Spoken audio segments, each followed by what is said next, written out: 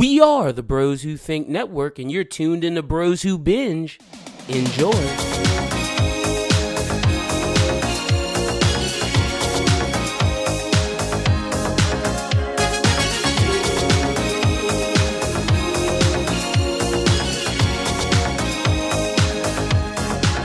What's up, movie fans and Netflix bingers? This is the Bros Who Binge podcast. My name's Adam Schubert, and I'm always joined by my friend Lyndon Burton. This is episode 46, Lyndon, and we took a week off, but we're back. Yeah, and we're man. back to review a movie. Yep, took a little week off. And sorry to the fans, there wasn't that much news out that week, and we were at the Pels event, and we didn't want to give you guys a bullshit podcast, so we were like, we just take a week off, be back strong next week, and we got a lot of good news to talk about. One story in particular that I'm super, super excited about. We kind of predicted this when we heard what was going on, but nonetheless, yeah, and we're talking about Toy Story 4 today. I think we should rank them after we're done talking about them. And then, I'm excited. Because I think my ranking's going to be different than yours and different than a lot of the people that have been talking about movies and about Toy Story this week. Sure, I don't know too much of the opinions of who's been talking about Toy Story. I kind of stayed out of it because I didn't want to go in there with knowing how people felt about it. I just knew that people were positive about it.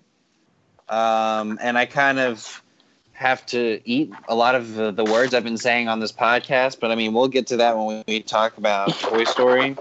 Mm-hmm. You gotta apologize, myself too. Yeah, definitely. But yeah, man, last week there was not even a trailer. Nothing. We couldn't go see a movie because of the Pels event, which was dope. Zion, heck yeah. Yeah, let's dance. But no, I'm glad we can apologize. Like, I wanted to say that, like, that's the thing. Like, when we trash stuff on here, if we're wrong, we will come apologize, unlike other platforms. Like, that's the good thing about the Bros Who Binge. When we're wrong, we'll tell you guys, like, look, we were wrong, we made a mistake, but that should know that we're honest with you guys. And, like, it's the good thing about being wrong about movies. It's good. It's a good thing. Like, if you go into a movie and thinking that it's going to be shit, and you come out of it and it's not shit, then, like, that's the greatest feeling, because then you completely enjoy it. Mm-hmm. And I don't wish, and I know you don't either. Neither of us wish for movies to be bad. It just so happens we go watch them and they're bad. It's not like we said we didn't want this Toy Story and we thought it was gonna be bad. That didn't mean that we were going in there like, oh yeah, I hope this movie is bad so our take's right. No, we want all these movies to be good, because if not, we're wasting our time watching them. Like, we still pay for these things. It's not I wanted X-Men to be great. Me too, because I loved First Class and Days of Future Past. Apocalypse was kind of ass, and I wanted them to rebound because I like Fassbender and McAvoy, but shit happens. But hey, Shuby, man. Go ahead. You wanted to say something that you were telling me off air, that you've been watching something recently. Oh, I was gonna do it on Movie on the Rise because a new season. Oh yeah. Yeah. Okay. Yeah. We'll save it for that. Yeah, I was gonna wait for that. And I'll save mine as well, because I've been watching only 2 things this week, and one of them being Naruto, the other being my Movie on the Rise this week. Aren't you finished with Naruto? Pretty much the first arc. I guess all the childhood stuff. Yep, now it's time for you to go to Shippuden. No lapels ready. I'm excited to see what Shuby thinks for Shippuden. It's time for him to get going. Right after we finish this episode, actually.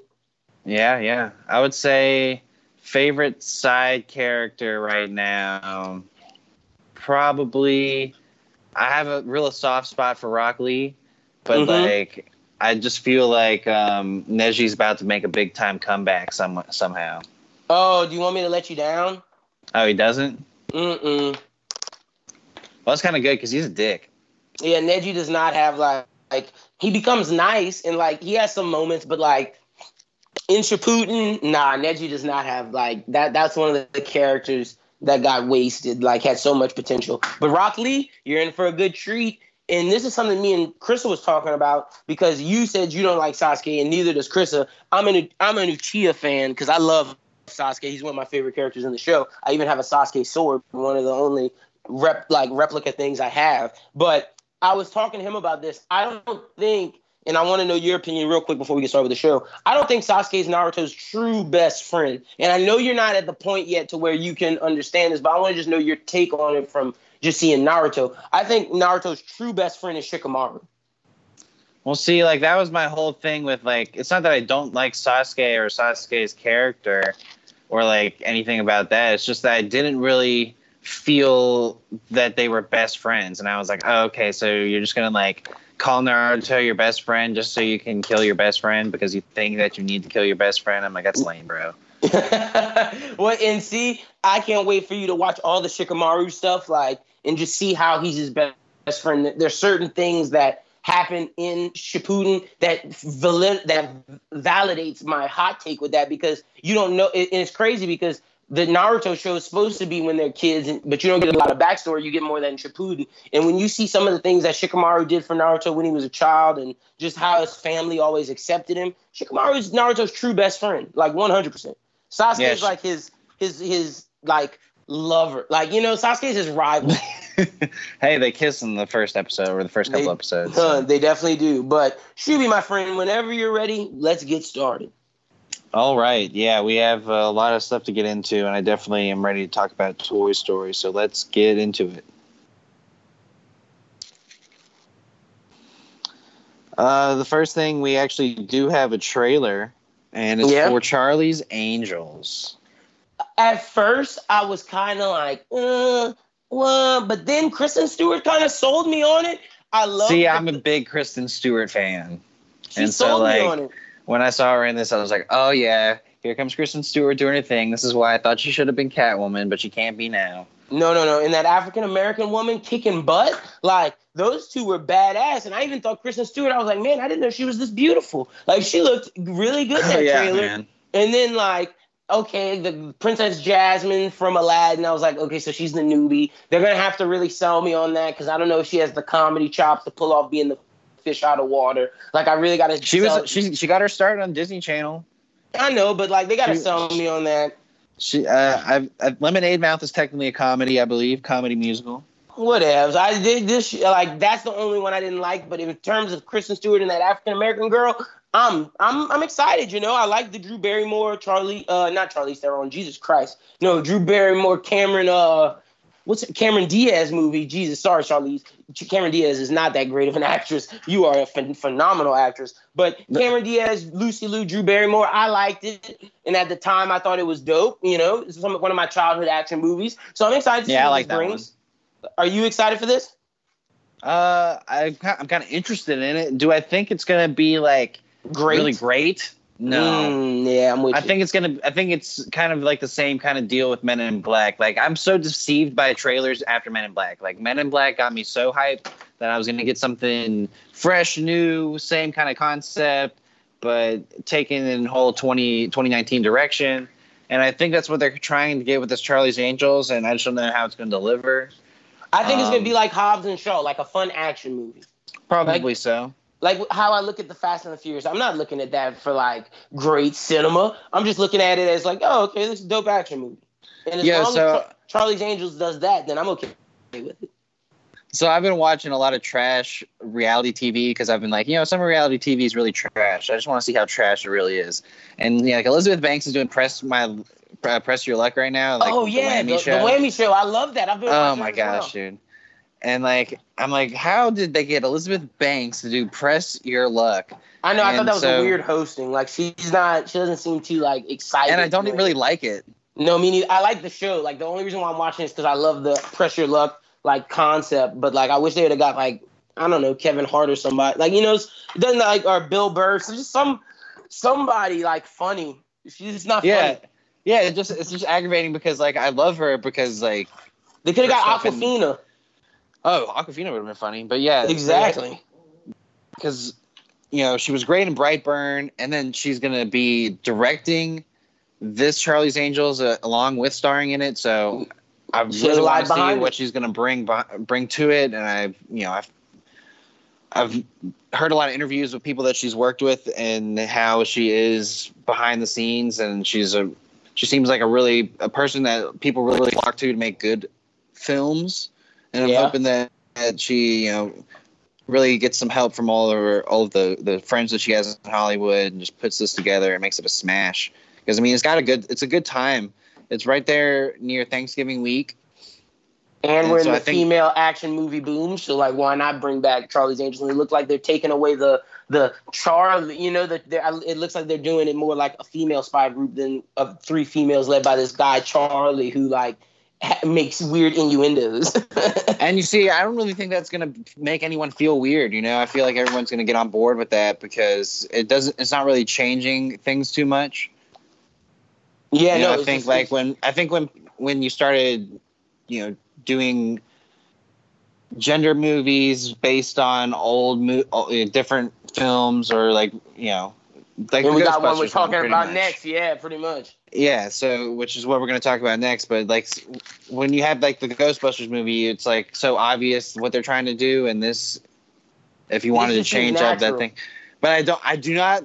The one thing I do not like is that Noah Centineo is playing a nerd, because no one's going to believe that. Yeah, he also is getting chubby.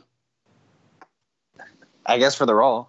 Or maybe that's just pre-buffness for He-Man. Because he's got to be getting bulk for He-Man. Yeah, he was definitely, let me not say chubby, he was definitely bulkier in this trailer. He's getting the gains, man. He's getting ready for him to be He-Man. Yeah, exactly. But what we got next on the docket? Yeah, let's talk about this Ghostbusters story. So Paul Rudd is going to be in the new Ghostbusters, which is titled Ghostbusters 2020. It really? Yeah. Oh, real? Okay, dope.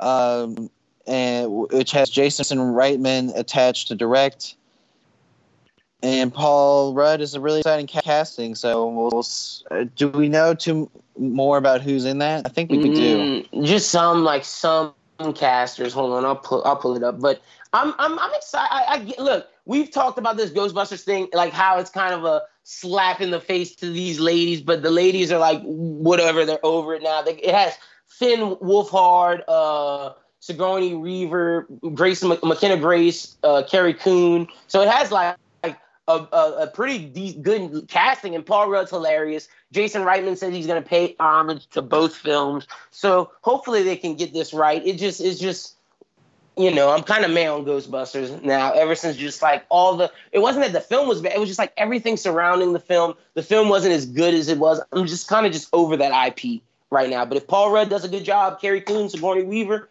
I'll check it out. Yeah, I've said it pretty confidently that it's called Ghostbusters 2020, but I'm pretty sure I read somewhere that that's what it's called. No, I think it is. When I typed it in on IMDb, that's what came up. So yeah, like straight up, it's called Ghostbusters 2020, which I think is kind of funny. Yeah, I think that's funny too. I'm hoping it's kind of meta. Ooh, where it like makes fun of where, itself. Like, we know what time period we're at. Like, I almost wanted to be like people imagining that this isn't real, but it actually is real, and they're, you know what I'm saying? Where, like, let's say it's because it's not supposed to take place in New York, correct? Yeah.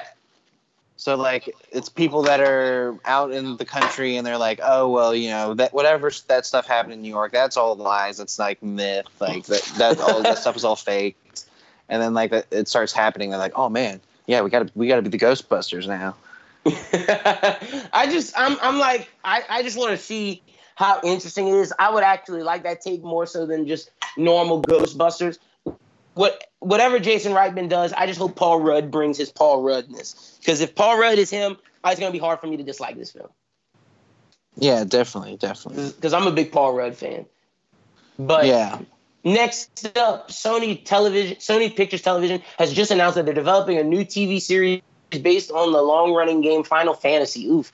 The series will explore the struggle between magic and technology in a quest to bring peace to a land in conflict. Although plot details are being kept under wraps, details have been revealed. The series will feature fan-favorite anti-hero Sid, as well as other aspects from the game, including Magitech, Beastmen, airships, and chocobos. The series will be produced by Sony Pictures Television, Square Enix, and Jason F. Brown, Sean Daniel, and Dinesh Shamadazani for Hivemind. Hivemind is also the people behind Cavill's The Witcher and Netflix. So, Schubert, are you excited for this Final Fantasy TV show? Honestly, I never played the game. I played like one or maybe like 2 of the games. I don't have too much of a memory of like the story, but I'm looking up this character, Sid. It's an older character, so Joe. I wonder if they're gonna bring out the main guy from Final Fantasy. Like, is it gonna be straight from the thing and bring out Cloud? Which, I mean, if they're doing Final Fantasy, I don't want to see someone else's take on it. There's like 7 to 10 games of storyline that they can follow. Like, follow the storyline, put the money behind it, and you'll have a successful show. At least the gamer community will watch it. You know what I mean? As long as you do it right and don't try to take liberties with it, like with The Division, where I said that, oh, they could make kind of their own story with it. They need to follow this to the T. Yeah, I think a lot of this stuff is going to become really niche. I'm not interested in watching this at all. I'm not gonna be honest with you. There's just nothing about it that makes me interested in seeing it. It's Game of Thrones-esque, kind of. Like, not in the sense of political and conspiracy thrillers and like fighting. Now, granted, it's not like that type of world where it's like medieval magic-y. It's more like mixing the future with magic, like sci-fi magic shit. So like, it has potential to be good. Yeah, I just have to. I think I'd you have need to a trailer. See it. Yeah, I need to see it. Like, it's the same deal with The Witcher. Like, I don't know anything about The Witcher, so I'm not really that excited about it. Will I check it out? Sure, but it's not, you know. Now, you see, I'm more excited for The Witcher than this. Yeah. Because The Witcher's going to be flame. Thinking about all these different video games now starting to get their chance to be adapted into movies, and there was actually an Easter egg in Toy Story. You remember the key that they used in the movie? Oh yeah, what about it? It's the Kingdom Hearts key. Oh shit! Oh man, I'm a dummy. That was the Kingdom Hearts key. Yeah. Good reference, Shuby. No, but I was about to say, I thought you were about to go this way with video games. If they're making video game stuff, they're missing out on the one video game that I think could be very successful, God of War. Oh, sure. Like, they need to do Kratos and like bring him to either Netflix, do a TV show where you go inside of like how he became Kratos, and then you could do the 3 video games over like a span of like 3-4 seasons. Or, because I don't know if a movie would work, but if you're going to do a movie, then just do the first God of War game and bust it out. But I'd much rather like a series from HBO or Netflix or Hulu. Like, what if HBO was like, this is our new Game of Thrones, God of War? That'd be amazing. Yeah, it'd be interesting. But yeah, I mean, what I was saying though is I'm pretty convinced that we might get a Disney's going to try and push a Kingdom Hearts movie or a TV series on Plus, or I wouldn't be surprised, with the excitement that I'm seeing. Don't they have like a new game that just came out or that's about to come out? No, it just came out and people are hyped for it. No, exactly. What if everybody's been like, how can they do live action Avengers for all their new live action Disney movies? What if they did it to where it's Kingdom Hearts? Like, all these live action movies lead up to Kingdom Hearts. They all tie together. Like, that'd be crazy. Well, and it's a way to bring Mickey and friends back. True. If it's animated, I'd still watch it. But doing well, I don't know how you do a live action Mickey and all those peeps, but you'd have to do it animated. But either way, I'd watch the movie, and that'd be dope to do on Disney Plus. But next up, speaking of animated features, this is crazy to me. They're doing a Teen Titans Go versus Teen Titans movie, and the trailer was released. Shuby, what did you think of this? Well, I had to go digging for this trailer because it was on IGN. Yeah, it was on IGN, and I hadn't heard anything about this until I saw that you put this in. I was like, what the heck are you talking about? Like, is this a movie? Is this like on TV? I thought it was a spoof. No, but it looks like it's going to come out in Blu-ray. Yeah, it's going to be a DVD and DC Universe movie. It's going to be like one of those. It's going to be on the streaming service. Yeah. Oh, wow. Okay, yeah, this is really cool. Yeah, no, I mean, look, Teen Titans Go to the movies. To both me and Shuby, it wasn't for us, but we both thought it was successful, and critics loved it. It was very funny, and I'm excited to see them versus their old selves. They're going to bring some of the touch of the OG Teen Titans movie with these guys. Dope, because something that I realized when you watch the OG Teen Titans series, it's more similar to Teen Titans Go than people want to realize. Like, Teen Titans Go is the same thing as the OG series without the action. And if you take out the action and ramp up the comedy, that's all Teen Titans Go is. Yeah, like they just it's the same character motivations, same character development. It's just, like you said, ramp up the camp and the comedy. But I'm excited for this. I'm gonna definitely check this out when it comes out on the streaming service. Sure, yeah. I mean, I think it's going to be really interesting, and it's going to take. I was reading something where it's going to take not only the Teen Titans and Teen Titans Go, but also other. You know how in Teen Titans Go we got other Young Justice styles and stuff like that. Like that's going to be another theme in this as well with the multiverses. Ooh, so a multiverse, the animated shows? That's up. Yeah, I saw something where they're going to put like a 60s animated show in there too. Oh, okay. So maybe either the OG Super Batman Friends, or something like that. Batman and Super Friends. That'd be dope. And the Wonder Twins and all that. Like an old Robin. Yeah, okay, I'm down. Word. Shout out to those guys. Be sure we'll give you more information as it comes to us, but be on the lookout for that and check out the trailer. Let's move into some movie news with Marvel. Marvel's The Eternals has added Salma Hayek to its already impressive cast.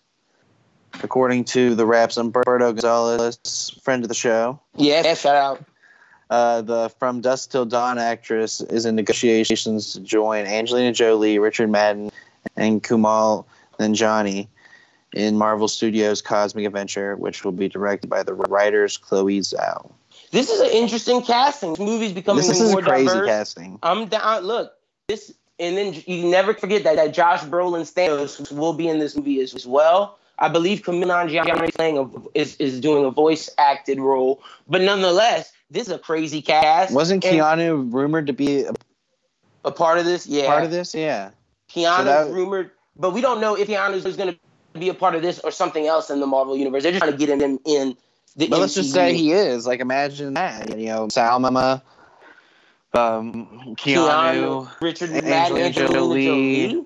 Yeah, crazy cast. I can't say much about it because it's Cosmic Marvel, which I know the least amount about, but it's gonna be with all the Eternal Thanos in that realm of Marvel people. I'm just excited to see Spider-Man on Tuesday. Try to get you guys a review out for it, and so we can see where Marvel's going after this, because people are saying that Far From Home is the best Spider-Man movie since Spider-Man 2. Yeah, I'm seeing a lot of people rank it really high. And if you're ranking it higher than Homecoming, then that means I'm going to love it because I've put Homecoming so high on my MCU list. I'm interested, where do you put Tobey Maguire, Spider-Man, and Andrew Garfield? Like, rank them real quick for me. Oh, Into the Spider-Verse is my number one favorite Spider-Man. No, all right, cut out the animation, live action. Well, then Homecoming, Spider-Man 2, Spider-Man 1, Amazing Spider-Man, Spider-Man 3, Spider-Man, Amazing Spider-Man 2. Interesting. So you already have Homecoming above the Tobey Maguires. Yeah. See, I have Spider-Man 2, Homecoming, Spider-Man 1, and then actually no, I have Spider-Man 2, Homecoming, Spider-Man 1 and the Amazing Spider-Man are low-key tied because I really liked Andrew Garfield's Spider-Man. I think he got a better rap for the second one. The second one was ass. But the first one, he actually nailed Peter Parker's humor. Like, you know what I mean? Like I love the way he acted as Peter Parker. Whereas I think Tom Holland's a good mixture of the both. But I hope that this one can take the spot of Spider-Man 2. I just really like Otto Octavius and what Tobey Maguire did in Spider-Man 2. Yeah, Spider-Man 2 is great. Yeah, it's just a great film, and it was the best comic book movie. It was the best comic book movie before The Dark Knight, arguably. Yeah, I'd say so. I think it was one of those things where they came out with Spider-Man 1, which is a great movie, really great villain. And they were like, okay, we did it. Yeah. And then they were like, okay, well, maybe we can take a little bit more liberties with Spider-Man 2, get a little more risky. And they did. And it worked. But then with Spider-Man 3, they were like, let's get really risky. And then everyone was like, no, stop. And when we got the Tobey Maguire dancing scene, Jesus Christ. Oh, my gosh, that movie's ass. But ruined Venom. Speaking of comic book movies, Shuby, I'm excited to talk about this so much. We figured that this was happening, but you didn't want to make assumptions until you knew about it. And it's still a rumor, but I feel like this is going to happen. Rumor is that Andy Serkis is being eyed to board the upcoming DC Comics adaptation of the Batman. Yes, he's joining Matt Reeves as Batman. The role is undisclosed right now, but we can only assume it's one of those villains. I do not think he's going to be Jim Gordon. I do not think he's going to be Alfred. I do not think he's going to be anybody in the Bat family. I think he's looking at our Penguin. What if he was Alfred? Yo, if he was Alfred or Jim Gordon, as I was saying that, I was like, he would kind of be badass as both. Yeah, I actually wouldn't be mad at if he was Alfred, but I would like him more as Jim. I'd like him more as Jim Gordon than Alfred, though. I think Jim Gordon's going to need to be a little bit more. I want my animated Batman Jim Gordon. Mustache Same. Jim. That's why J.K. Simmons, he was good. Yeah. But J.K. Simmons is fine. But J.K. Simmons, I don't think is coming back to DC because I believe he's back in Marvel. I would rather have someone different than J.K. Simmons personally. I honestly really like Gary Oldman. So I'd rather have someone like that. But I mean, I'm saying like the way he looked. Oh, Bryan Cranston would be perfect then. Bryan Cranston would be great. Yep, if they could pull that off, that'd be awesome. But we don't know how big a role that Jim Gordon's going to actually be playing in this movie, so maybe they wouldn't make that leap right now. That's why I don't think Andy Serkis Jim. No. I think Penguin would be the most logical villain, though. I can't see him being Riddler or Two-Face or Firefly. I could see him being Two-Face just for that Two-Face is supposed to be close in age with Bruce.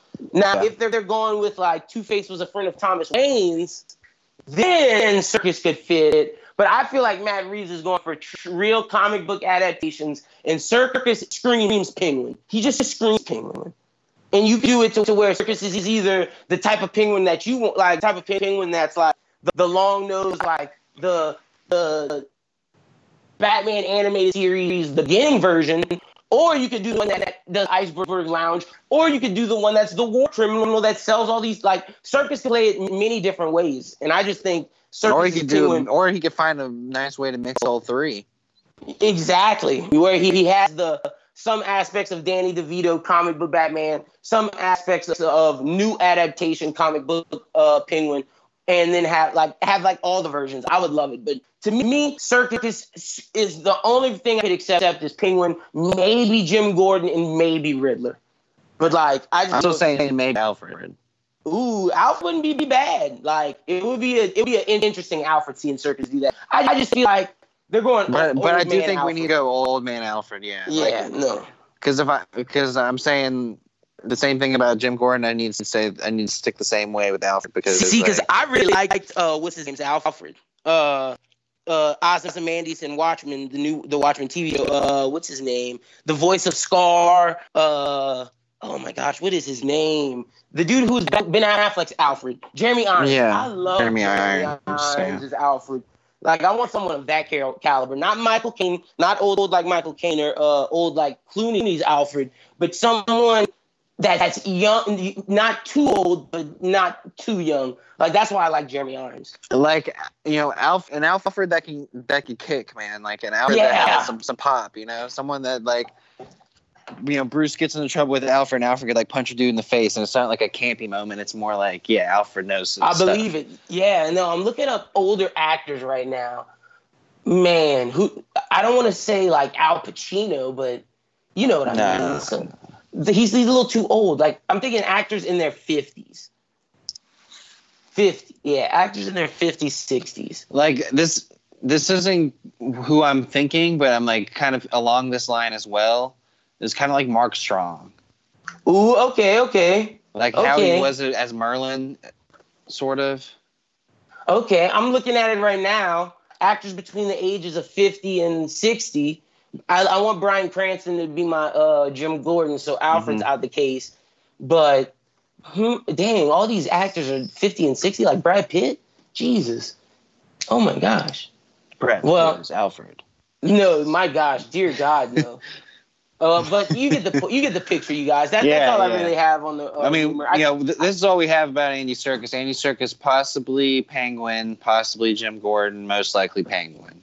Yeah, most likely Penguin. And we'll leave it at that. Exactly. Coming back as Snoke. Coming, maybe. Who knows what JJ's about to do? Maybe. So Deadline is reporting that Fox Disney has chosen Thor Ragnarok director Taika Waititi to crack a big screen reboot of Flash Gordon. Flash! Masters of the Universe? However, rather than being live action, this new take will reportedly be an animated adventure, which Fire. the trade says the filmmaker is attached to write and direct. And it's been revealed today that the Transparent creator Jill Soloway has been hired to write and direct Red Sonja. The movie had been put on hold following the backlash that led to X-Men and Helmer Bryan Singer being fired. Soloway has won 2 directing Emmys for her work on the Amazon series, and it's now clear that Millennium Films are taking the comic book adaptation very seriously, given her hiring. They've been trying to get Red Sonja off the ground for a good decade now, and Robert Rodriguez was originally attached way back in 2008 when his then girlfriend Rose McGowan was eyed for the lead role. Ooh, I think I remember that. Yeah, I think I do too. Both these stories are interesting to me. I don't know too much about Flash Gordon. I wasn't really a big Flash Gordon kid growing up. I think that was before our era. I'm basically looking at his story. He's a Yale graduate who goes into space, and he tries to stop Flash Gordon was supposed to be Star Wars-ish, Dune-ish. Yeah, but they camped it up too hard in the 80s. And I think this is probably the best way to do it. Taika Waititi obviously isn't going to give you trash. No. And like what we were talking about with Spider-Man earlier, Into the Spider-Verse animation is, I think, the direction that people need to go with these animations. Like we were talking about Kingdom Hearts earlier. That's the kind of animation I think would work for Kingdom Hearts.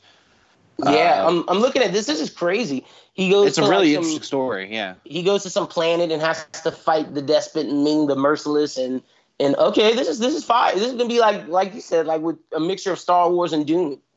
Yeah, it's a really good story that just wasn't done very well in the 80s, and I think with the way that we can animate now, it makes you unlimited with what you're going to be able to do visually, which is good, which I think is, a benefit of what we saw in this Toy Story movie. Oh my God. Like, skipping ahead real quick, the first opening scene of Toy Story looked real. Yeah, like it really did. The rain in the house, I was like, that's real. That's crazy. And man, this Red Sonja stuff, this is going to be dope because if it works, you could bring in Conan the Barbarian because they're like, they have like comic ties. Okay, This is fire. So I'm excited. Open the universe up.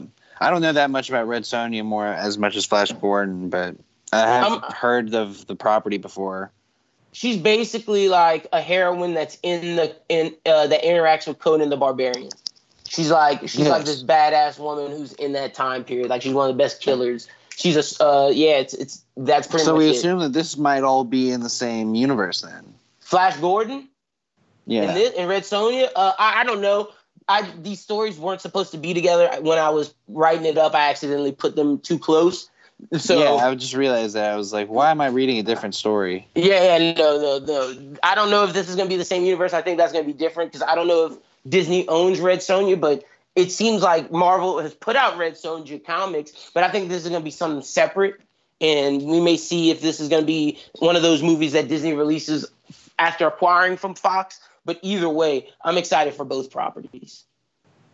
Yeah, I mean, it doesn't say who's attached for the Red Sonja stuff. Is it Millennial Films? But yeah, and I don't know who's the head studio behind it. Yeah, so nonetheless, excited for both of those. Next up, the new season of Rick and Morty will arrive sometime in November, but it looks like Adult Swim is delivering a sneak peek at the upcoming season a few days earlier. On Tuesday, Adult Swim revealed the lineup and details for the second annual Adult Swim Festival in Los Angeles.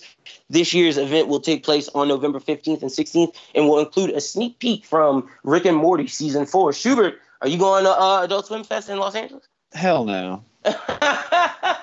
Why not, man? That might be litty. Yo, I'm not going anywhere during college football season. You joking? Yeah, I forgot. Unless it's a college football game.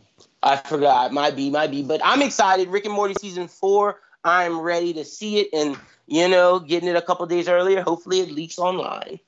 Yeah, probably leak online. I was looking at the lineup for that Adult Swim Festival. I think like the only relevant people are really like Lil Nas X. Oh, it's a music festival. Yeah, it's a music festival. Yeah. Oh, okay. See, I thought it was one of those things where they like show their IP and like I thought this was gonna be. No, it's not like a Comic-Con or anything like that. Yeah, that's what I thought. It's like a music. No, it's like a music festival. Yeah. Real. Well, that's all I really have on that. Just that Rick and Morty season 4. We'll have it in November. So talking more about Disney because Disney owns the world. Yes, Disney has set its Fox spy comedy prequel, The Kingsman, for release on Valentine's Day of 2020. And the synopsis of it is this: as a collection of the history's worst tyrants and criminal masterminds gather to plot a war to wipe out millions, one man must race against time to stop them. Discover the origins of the very first independent intelligence agency. Ooh, okay. So we're gonna learn how the Kingsman got started because it's obvious it's the King's Man, so it's the first one. Okay, too far removed from Eggsy and everything going on in his world. I'm excited to see this, and this could be more spy-y than very more spy and more gadgety, and I'm excited for that.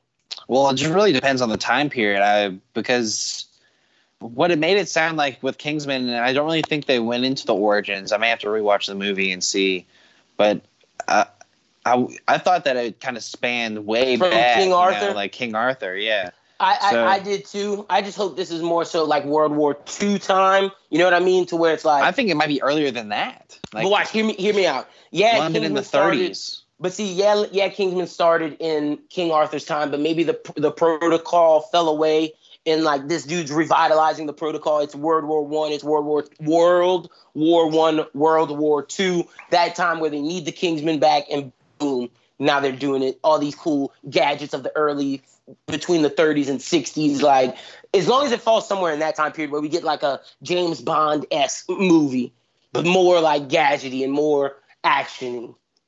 Yeah, I'm thinking like James Bond, like, pretty much. Peaky Blinders is a little bit too soon. See, I think that's too early. Yeah, like I'm thinking there's guns still. But like sometime in between that 1902 and 1962.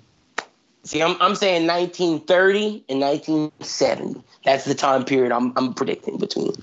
Yeah, because I could see him doing 60s because that was around the time where Bond started.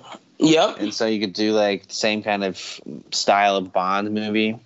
Yep. And this could be Disney's Bond if they really want to do it right. And like you know how Kingsman had that real gore and like really went for being a spy movie. They need to go for it even more so with this one. Because it's like, okay, like now it's like you had more technology with Kingsman, but this is like you can really focus in on doing cool gadgets and saying how this is where we advance from. You know what I mean? Yeah.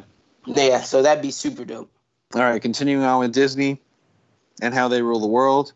They have unveiled their new Pixar film, Soul, which will debut on June 19th, 2020. Pixar did release the tag. They didn't release anything but the tagline, and it was, "Ever wonder where your passion, your dreams, and your interests come from? What is it that makes you, you?" Yeah. So Peter Docter, who won Academy Awards for Up and Inside Out, is directing the story that takes place between New York City and the cosmic realms. Soul will be opening against Universal's untitled Pete Davidson comedy. I feel like you just put that in there just to throw shots at Pete. It's going to be about his life. I don't care about his damn life. That's what I'm saying. Like, because this dude dated Ariana Grande, this dude got a movie about his life. That's funny. But no, man, this should be dope. Like, and it's from the guy who made two of Pixar's most deep in like thought-provoking movies where, they're child movies, but if adults watch them, it's like, oh God, this dude's going real deep, and he's like really exploring like what it means to be human and like growing up and being old and dealing with death, and with Inside Out, knowing about your emotions and knowing about yourself. I feel like this is going to be a look at like what a soul is, like where do we get like these intuitions and like when we feel like say we have gut feeling. I think this is that. Probably so. I guess it's I don't really know where to go from it because I mean all we really have is the tagline and just from that tagline, that's what I'm guessing. You know. But I mean, those are really two successful Pixar films. Pixar just had another, in my opinion, hit with Toy Story 4. So I mean, I have all the trust in Pixar for doing whatever they're going to do, especially if we're going to give it to Pete Docter, who's been winning Academy Awards for these two standout Pixar films. So I assume it's just going to be another standout film for them. No, I agree. But yeah, I agree. I don't know how it's going to be thought-provoking, but it definitely will be. It kind of seems like it's the same similar concept to Inside Out, but of course it'll be a little different. That's what I'm saying, especially from that tagline and then calling the movie Soul. That's just the pathway I see them going. But yeah. Next up, MGM Television is developing a docuseries inspired by the 1986 Dangerfield film Back to School. Rodney Dangerfield. Yeah, Rodney Dangerfield film Back to School, in which the comedian's character, millionaire Thornton Mellon, enrolls in college with his son to keep him from dropping out. In typical Dangerfield fashion, he triggers a series of comedic mishaps on campus. The movie, well loved among Dangerfield fans, also features a young Robert Downey Jr. and cameos from Oingo Boingo and Kurt Vonnegut. This docuseries will follow college students with their surprise new classmates, their parents. Both children and parents will experience the best years of your life together, but at vastly different ages. Surely some awkward situations can come. Juratic beer pong, mismatched dorm mates, fraternity brothers with your dad, sorority sisters with your mom. Shuby, does this excite you? This is hilarious. Yeah, this is pretty funny. Yeah, I saw that movie, Back to School. It's a really funny movie, classic. And the idea that you're going to take something like that and then bring it into real life, like that's one of those. It's like making reality shows based off movie plots, which is I guess a new interesting idea to reboot something. So is this going to be like Real World essentially? That's what I'm thinking. Like, or is it going to be more serious because it's a docu-series? Like, what does that like? What does docu-series entail? A docu-series is like Last Chance U. That's what it's a docu-series. Okay, so it will be. So they probably already filmed this over a semester of college, and they're going to show us the result. Real? Okay, so yeah, this is like college Real World. All right, I'm excited for this. Hell yeah, let's go. Yeah, no, so I get you. So having your parents play beer pong. Okay, I see what those little things at the end meant. Okay, now I was a little confused reading it, but now I'm excited for this. This is hilarious. Yeah, it's pretty much like if your dad would have gone to Millsaps with you. Jesus Christ. How that would have been like. Oh. Any Millsaps people listening to that, just think about the Pike House with all our parents in it. That wouldn't have went down. Yeah, right? That'd just been weird. Yeah, that'd been awkward. But awesome. I'm excited for that. Shout out to MGM TV. The final story we have is Lionsgate has begun working on a Hunger Games prequel movie based on a forthcoming novel from writer Suzanne Collins. The still untitled novel will be released by Scholastic and set 64 years before the start of the original Hunger Games novels. With this book, I wanted to explore the state of nature, who we are, what we perceive is required for our survival, Collins said in a statement. The Reconstruction period, 10 years after the war, commonly referred to as the Dark Days, as the country Panem struggles back to its feet, provides fertile grounds for characters to grapple with these questions and thereby define their views of humanity. This could be fire. That's what I'm saying, man. When I found out that this was happening, I was like, yes, this is the exact thing that needs a prequel. Because that was the most interesting part of the movie was thinking about, oh man, they've been doing this for 75 years. Yeah, I just don't want it to be made in the style of how Harry Potter and Hunger Games and Twilight started this teen movie style. We fell off with Maze Runner, and the quality of them went down lower and lower. I want this to be treated like a real property, like a real movie, and it could be something special. Maze Runner 2 was trash. Maze Runner 3 wasn't that bad. Okay. Look at you giving shots to Dylan O'Brien and Maze Runner. Yeah. And the chick from Effie from Skins. Oh yeah, she's in there as well. Shout out to her. But yeah, no, I'm excited for this. Like you said, 75 years. I want to see how this started. Like, I want to see like what those dark days were. I hope her book is good because the better the novel is means the better the movie could be because they have good stuff to go off of. Like, I just want to see a good feature adaptation of this because the idea is flawless. Yeah, I think she created a really strong world. It is very similar to the whole J.K. Rowling situation, but what I think the mistake was that they made there is that they took an adaptation of a guidebook. Like, Fantastic Beasts wasn't a real book, where this is actually something that Suzanne Collins is writing. And I think that if she works as closely with the development of the film, it's going to be true to form and stay true to the idea of the Hunger Games. I honestly kind of fell off with the Mockingjay stuff, but I think all of them. No, I mean I watched it all. I'm just saying, like, I fell off with it as in like my fandom. I really enjoyed the Hunger Games. Like Catch Fire and the first one are obviously my favorite ones because we have the actual Hunger Games going on. And I don't know if that's going to be what's going to happen in this or if it is going to focus more on the outside world. See, I like Mockingjay because just with the war and seeing all like Katniss with her bow, like all black. Like I like them both. Yeah. So either way, like I'm excited for this. But Shuby, that's all we got for the news. It is time for the box office breakdown. All right. Well, coming in at 6 was Child's Play, so it fell off. I haven't heard very good things about it, so I'm kind of I heard it was trash. I'm glad we didn't see it either. But number 5 is Men in Black International. I think it's really just carrying, and the name's carrying it through now. 100%, and that's why we're probably not going to get a sequel. Probably not. Sad. Too bad. Whatever. Too bad. Should have done the 22 or the 23 Jump Street Men in Black. Yeah. Ooh, that would have been never crazy. happening. Did you heard that was an idea, right?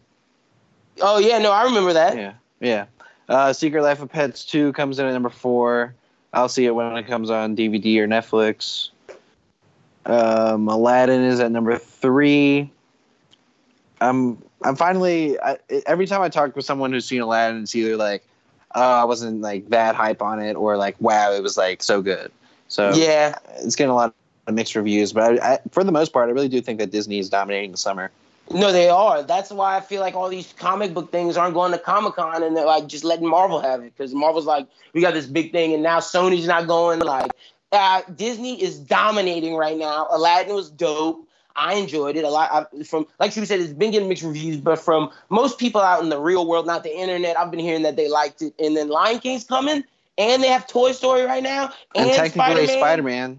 Yeah. Yo, they're gonna make more than $2 billion this year. They're gonna easily make more than $2 billion. I mean, we still haven't even gotten to Star Wars. Star Wars. Oh my god. Yo, Disney might make $10 billion from their movies this year. Yeah, it's absurd. And then the Disney streaming service too. Oh yeah! Oh gosh! Yeah, everyone's buying that. Yeah, that's coming in that's coming in September. Nope, October. Oof. And you know we got to buy that because The Mandalorian will be out in November. And it's cheap. Yep. True. Number 2 is Annabelle Comes Home. I'm not going to see that. No, and it's the horror film, so people are watching that. I'm not. This has kind of been a horror renaissance that I'm hearing from like people that are fans of all of this. Is that? Well, bro. Yeah. James Wan's Conjuring. He started this whole new universe. Well, it's more of like the idea of horror films in the past. I think were cheesy. Let's just scare people. Teens. We're not going to make anything with too much depth, you know. Yeah. And now they're making movies with lots of depth.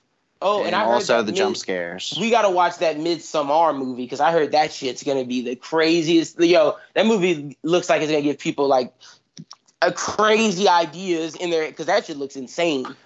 Yeah, and I feel like I would like to give the movie Hereditary a chance too, which is stemmed off that as well. Real. So we got some horror movies to check out, and I never saw The Quiet Place, which I've heard was really good. That was flame. Shout out to what's his name? Our guy, John Krasinski. Jim. Yeah, John Krasinski and Emily Blunt. I think it's on Amazon. I'll probably check that out. Way better movie than freaking Bird Box. My God, Bird Box just copied that movie. Shout out to John Krasinski and Emily Blunt. Let's get to number 1 is Toy Story 4, which we're going to talk about in a little while. Yeah. Not yet. Number 1, Toy Story. Of course, that's going to be number 1. Let's get to the movie on the rise. Shuby, go first, my brother. All right. Well, if you want to go see movies, the two movies that came out this week, which are both things that I'm interested in seeing. I don't know if I'm going to run out to the theater to see them, but Ophelia, which is what Daisy Ridley's been making the talk circuit rounds for, where she is playing Ophelia in the retelling Hamlet. I knew I thought of something that I had to say today when we were talking about Batman. What if Daisy? I know you want Latino American Catwoman, but if we're getting another white girl, I'm like, dear God, let it be Daisy Ridley. Daisy Ridley would be an amazing Catwoman for Robert Pattinson's Batman. I guess. I don't know. I'm not really trying to see someone that I've just been seeing in another thing, you know. I know you're not into it, but like that's my girl. I'm looking at a picture of Catwoman right now on my wall, and she looks like Daisy Ridley. I will say that. So, and Daisy Ridley can do action. If we're not getting Latino American Catwoman, I'm cool with getting Daisy Ridley. Yeah, it's not a bad option. And then the other movie that comes out this week is Yesterday, the one about the Beatles. Oh yeah, the Beatles movie. I'm gonna actually watch that. So. But my movie on the rise this week, or TV show on the rise, is I've been watching, like I said, only two things this week: Naruto and Big Brother, which started this week. That's your show. I'm actually in fantasy Big Brother. Shout out to my boy Chicago Joe. Oh my gosh, I'll play fantasy Big Brother, like fantasy Bachelorette. Oh geez, you guys are in it. I'm winning right now. Good for you, man. Is this season fire? It just started, so. Okay, so I gotta ask you in like 2 weeks for an update. Yeah, like they haven't. Well, actually, that's not true. They have kicked somebody off, but like they haven't officially kicked someone off yet. Well, word. That's what's up. Good. I'm glad Big Brother's back because I know that's your jam. Yeah, that's gonna be around until October. So word up. All right. For me, there's three things. The new season of Girls Incarcerated just came out, season 2. They're at a new facility, but the guy who ran the old facility is still running this one. So it's like his program he's doing in Indiana or Chicago, Indiana, Illinois. Yeah, Illinois. Yeah, it's doing that program in Illinois, not Indiana. Jesus. And then another one I got is Grey's Anatomy. It just did a new show. It just dropped a new season, and I want to shout out to my GF because I was hating on it before, and I got to apologize because I told her it was shitty, but then I actually jumped into the show. And, Grey's Anatomy is pretty fucking good, man. I've been watching that from season 1, so, like, I'm into it. But the new season's in fire, too, because the new season's got me wanting to go back. Yeah, listeners, if you want to trash us for liking Grey's Anatomy, fine, but you should go check it out. Like, if you've never seen Grey's Anatomy and you want to trash Grey's Anatomy, just go watch it. Yeah, it's really good. I'm not just watch it. It's really good. It's some really great storytelling. It's Shonda, man. Story. Shout out to Shonda Rhimes because I only like How to Get Away with Murder, but now she got me with this. Oh, you don't like Scandal? Oh, I see. My mom watched Scandal. I never watched it with my mom. I only watch How to Get Away with Murder. Oh, bro, watch Scandal. All right. Well, you think you like How to Get Away with Murder, and you think you like Grey's Anatomy? Watch Scandal. That shit is flame. All right, I'm gonna get a shot because I'm new to Shonda. And my last suggestion for the anime peeps out there, new to Netflix.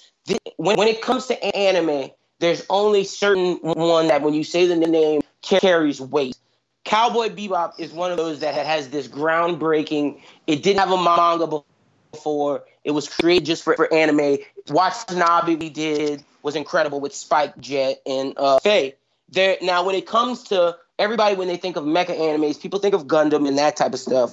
But Gundam isn't the one that changed the game. If you want to ask what's the most groundbreaking mecha anime, it's this Neon Genesis Evangelion. Neon Genesis Evangelion was just brought back to Netflix. People are upset with the dub, but don't watch the dub. Watch the sub, and it's amazing. It was the show directed by Hideki Anno. It changed the game of mech anime. It's about Shinji Ikari and his father and how these angels are coming down and destroying the earth, and the only thing that can stop them are the EVAs, and it's insane, man. Like, after Evangelion, mecha anime was changed forever. It set the precedent, and now it's on Netflix, all the movies and the TV show, and I've been watching it, and it is one of the best animes I've ever watched in my life.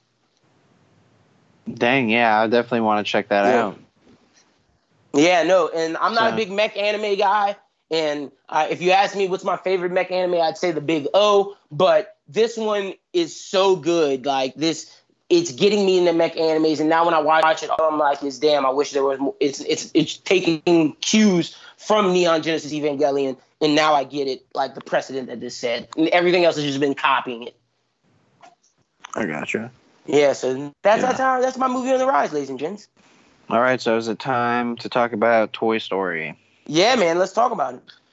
Yeah, man. I went in there and I went to a new theater in New Orleans, one that was like 8 minutes from my house, which was like hype, but also ended up being like not the greatest theater set up. And so I was really worried at the beginning because I'm like, oh man, there's gonna be kids, there's gonna be like people. There's already people like talking and junk.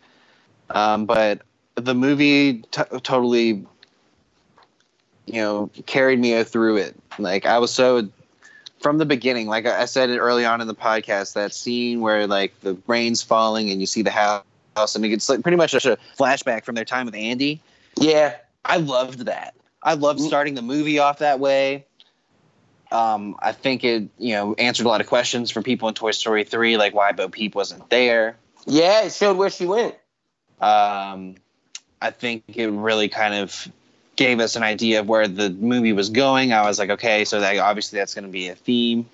Yeah, and see, I thought with Toy Story 3, the reason why I didn't think they needed the Toy Story 4 is because I thought it closed out the story perfectly, but we find out with this one, it closed out Andy's story. Woody still is conscious. Woody still has emotions. Like now that he lost his purpose in life, Woody's trying to like really desperately be for Bonnie, but through Bo Peep, we find out that your consciousness as a toy isn't just for this purpose of kids.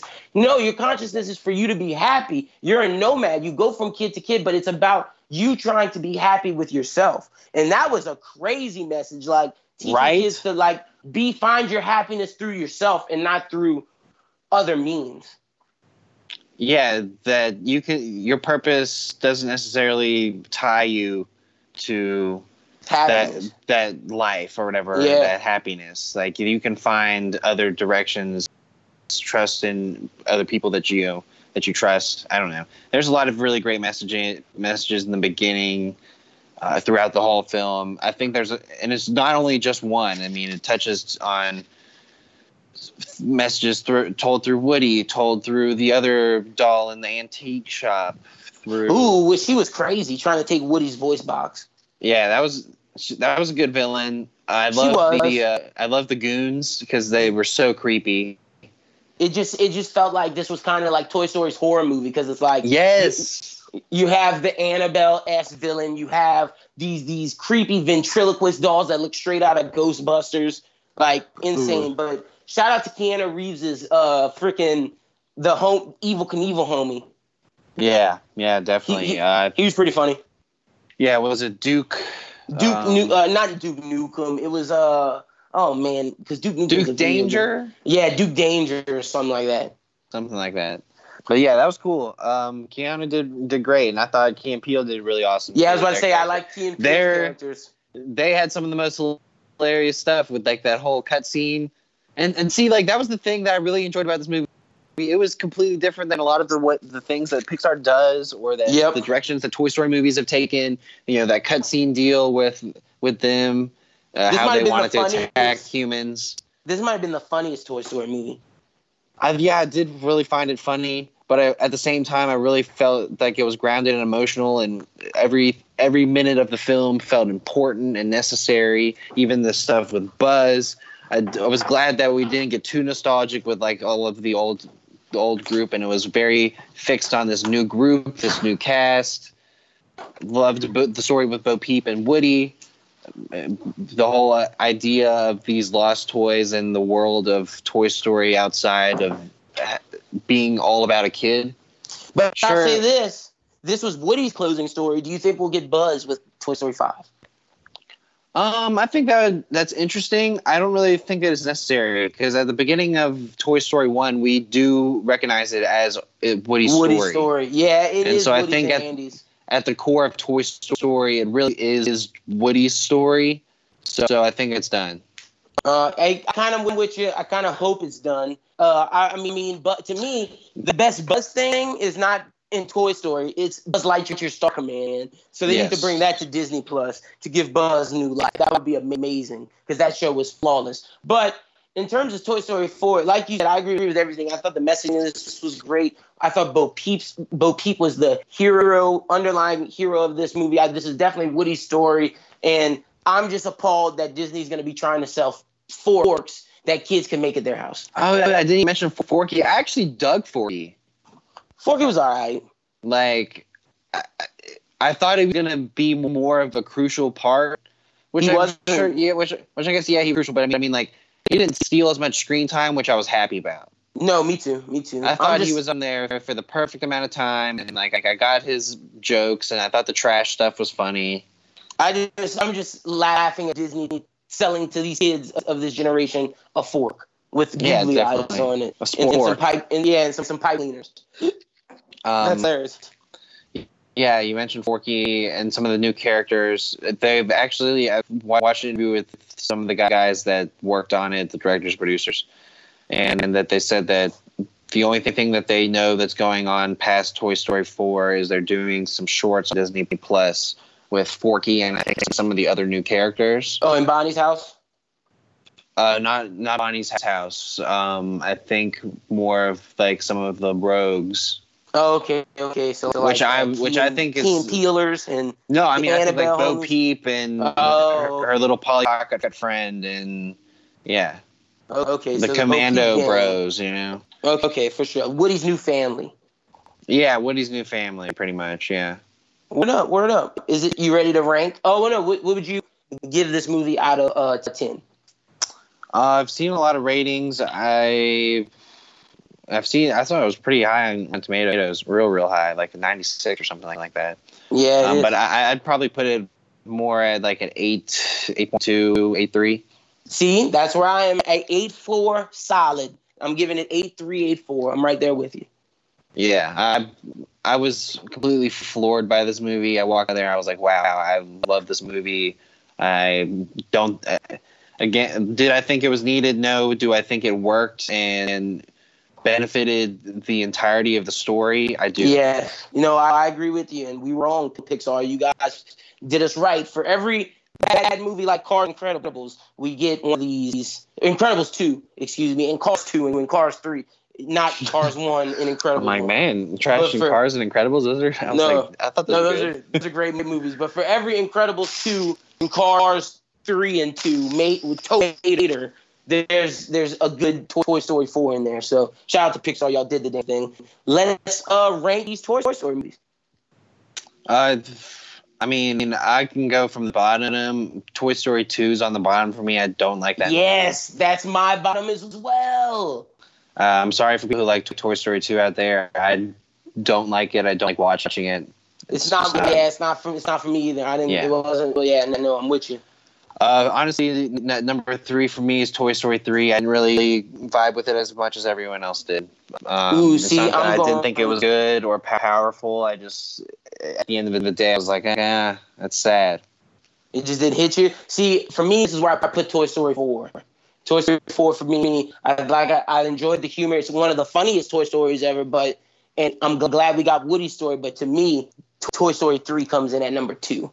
It was phenomenal for me. Toy Story 2, like you said, learning everything about Lotso Bear, just closing out Andy's story, teaching them about growing up and moving on. At that time in my life, it just resonated for me. Even though it's a kid's movie, I was like, oh, there's a lesson that I need to learn right then and there. So that's why I put Toy Story 3 at number 2. Yeah, from my number 2, I was really for a long time like, man, did I like that movie that much? But no, I'm going to just make Toy Story 4 number 2. Yep, and number 1 for both of us, the OG. Toy Story 1. But I mean, like, I put Toy Story 4 so high because, thinking about the future of me rewatching these movies, I'm going to be the most excited to watch Toy Story 4. See, now if you ask me in like 2 years, the ranking might change because I got to see rewatchability. I think it's going to be tremendously rewatchable because it was really one of the only Toy Stories that feels very standalone. Yeah, it really did feel. But I mean, that's because post-trilogy. You know what I mean? It has to Yeah. feel kind of standalone. Whereas Yeah, first like, three feel like a tied-in story. Yeah, like you needed to know some of the facts from the past to understand Toy Story 4, but it was very much its own thing, and it kind of had its own tropes. It didn't play on old tropes, which I liked. Like I just thought it was so fresh and new, but it still introduced those old characters. It still gives those old characters and the old themes. You can't watch Toy Story 3 without watching the first two. No. But Toy Story 4, you kind of can. You kind of can, yeah. No, you I kind of agree. just you really only need to watch like the first one to understand Toy Story 4. Pretty much. I guess you know who Jessie is. Yeah. But you don't really know. And I would say you could just watch Toy Story 3 and kind of, because you kind of need to know that they're going to Bonnie. Yeah, Bonnie. Yeah. But shout out, man. Good for Toy Story. I love the scene with it where he goes to the kindergarten. That was pretty fun. My favorite scene was, like you said, the cut scene with Key Peele. Oh yeah, that was hilarious. Where they're beating up, they're trying to kill that human. That shit was hilarious. Yeah, and like they did the first one, and I was like, okay, they did a cut scene, and then they did a second cut scene, and I was like, okay, funny, and then they did a third cut scene, and I was rolling on the floor. I was like, oh my gosh. Yeah, no, Key Peele killed it, and like this just makes me want to see them work together again doing comedy. Yeah, definitely. But that's all I really got on Toy Story 4. I'm interested to see what happens with shorts. Yeah, I'll check them out on Disney Yeah. Plus. I'll see what's up if people are talking about them. I'm ready for Falcon and Winter Soldier, and I'm ready for Spider-Man. Man, I need a new superhero movie in my life. Even though it felt like Endgame wasn't really that far away, it just didn't. I don't think Endgame and Captain Marvel satisfied my superhero needs this year.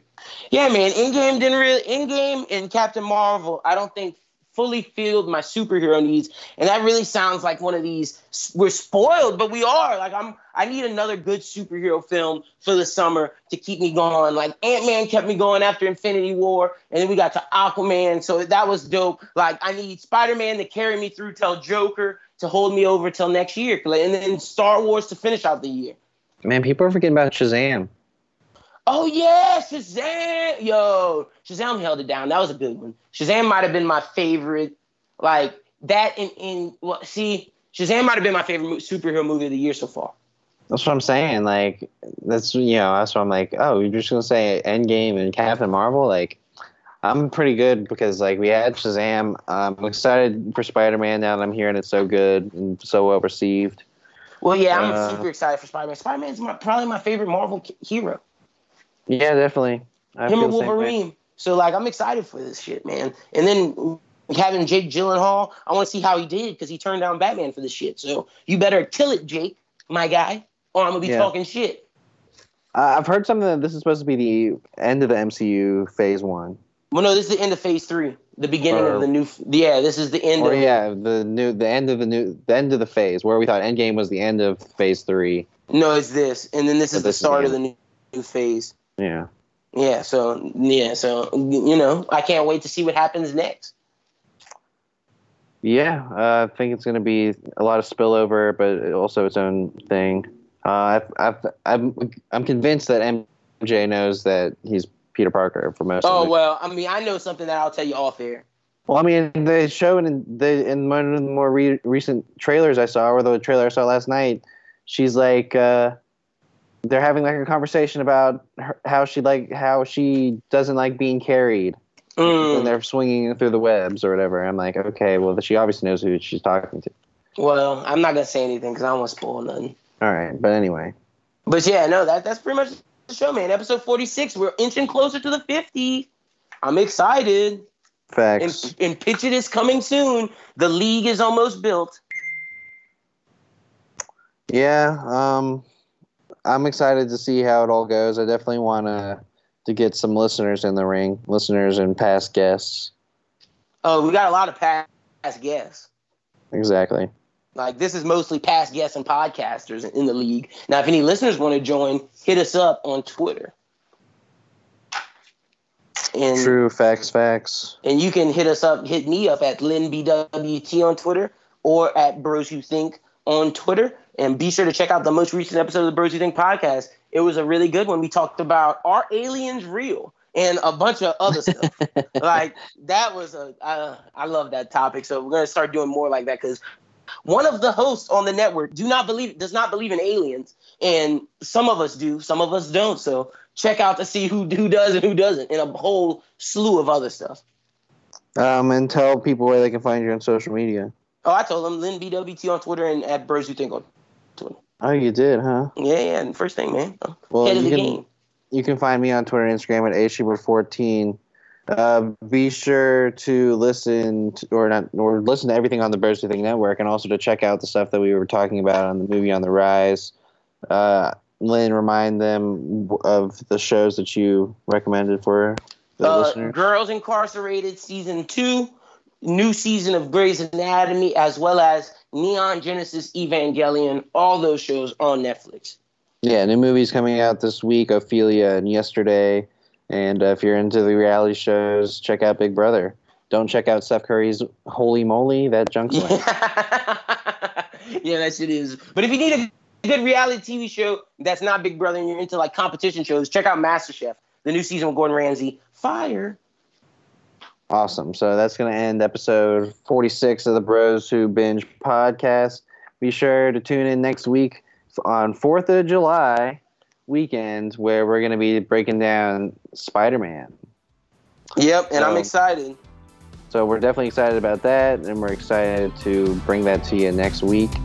And we're always excited to bring you this podcast. So thanks again for listening, and have a great weekend. And as always, keep binging. I think I'm going nuts.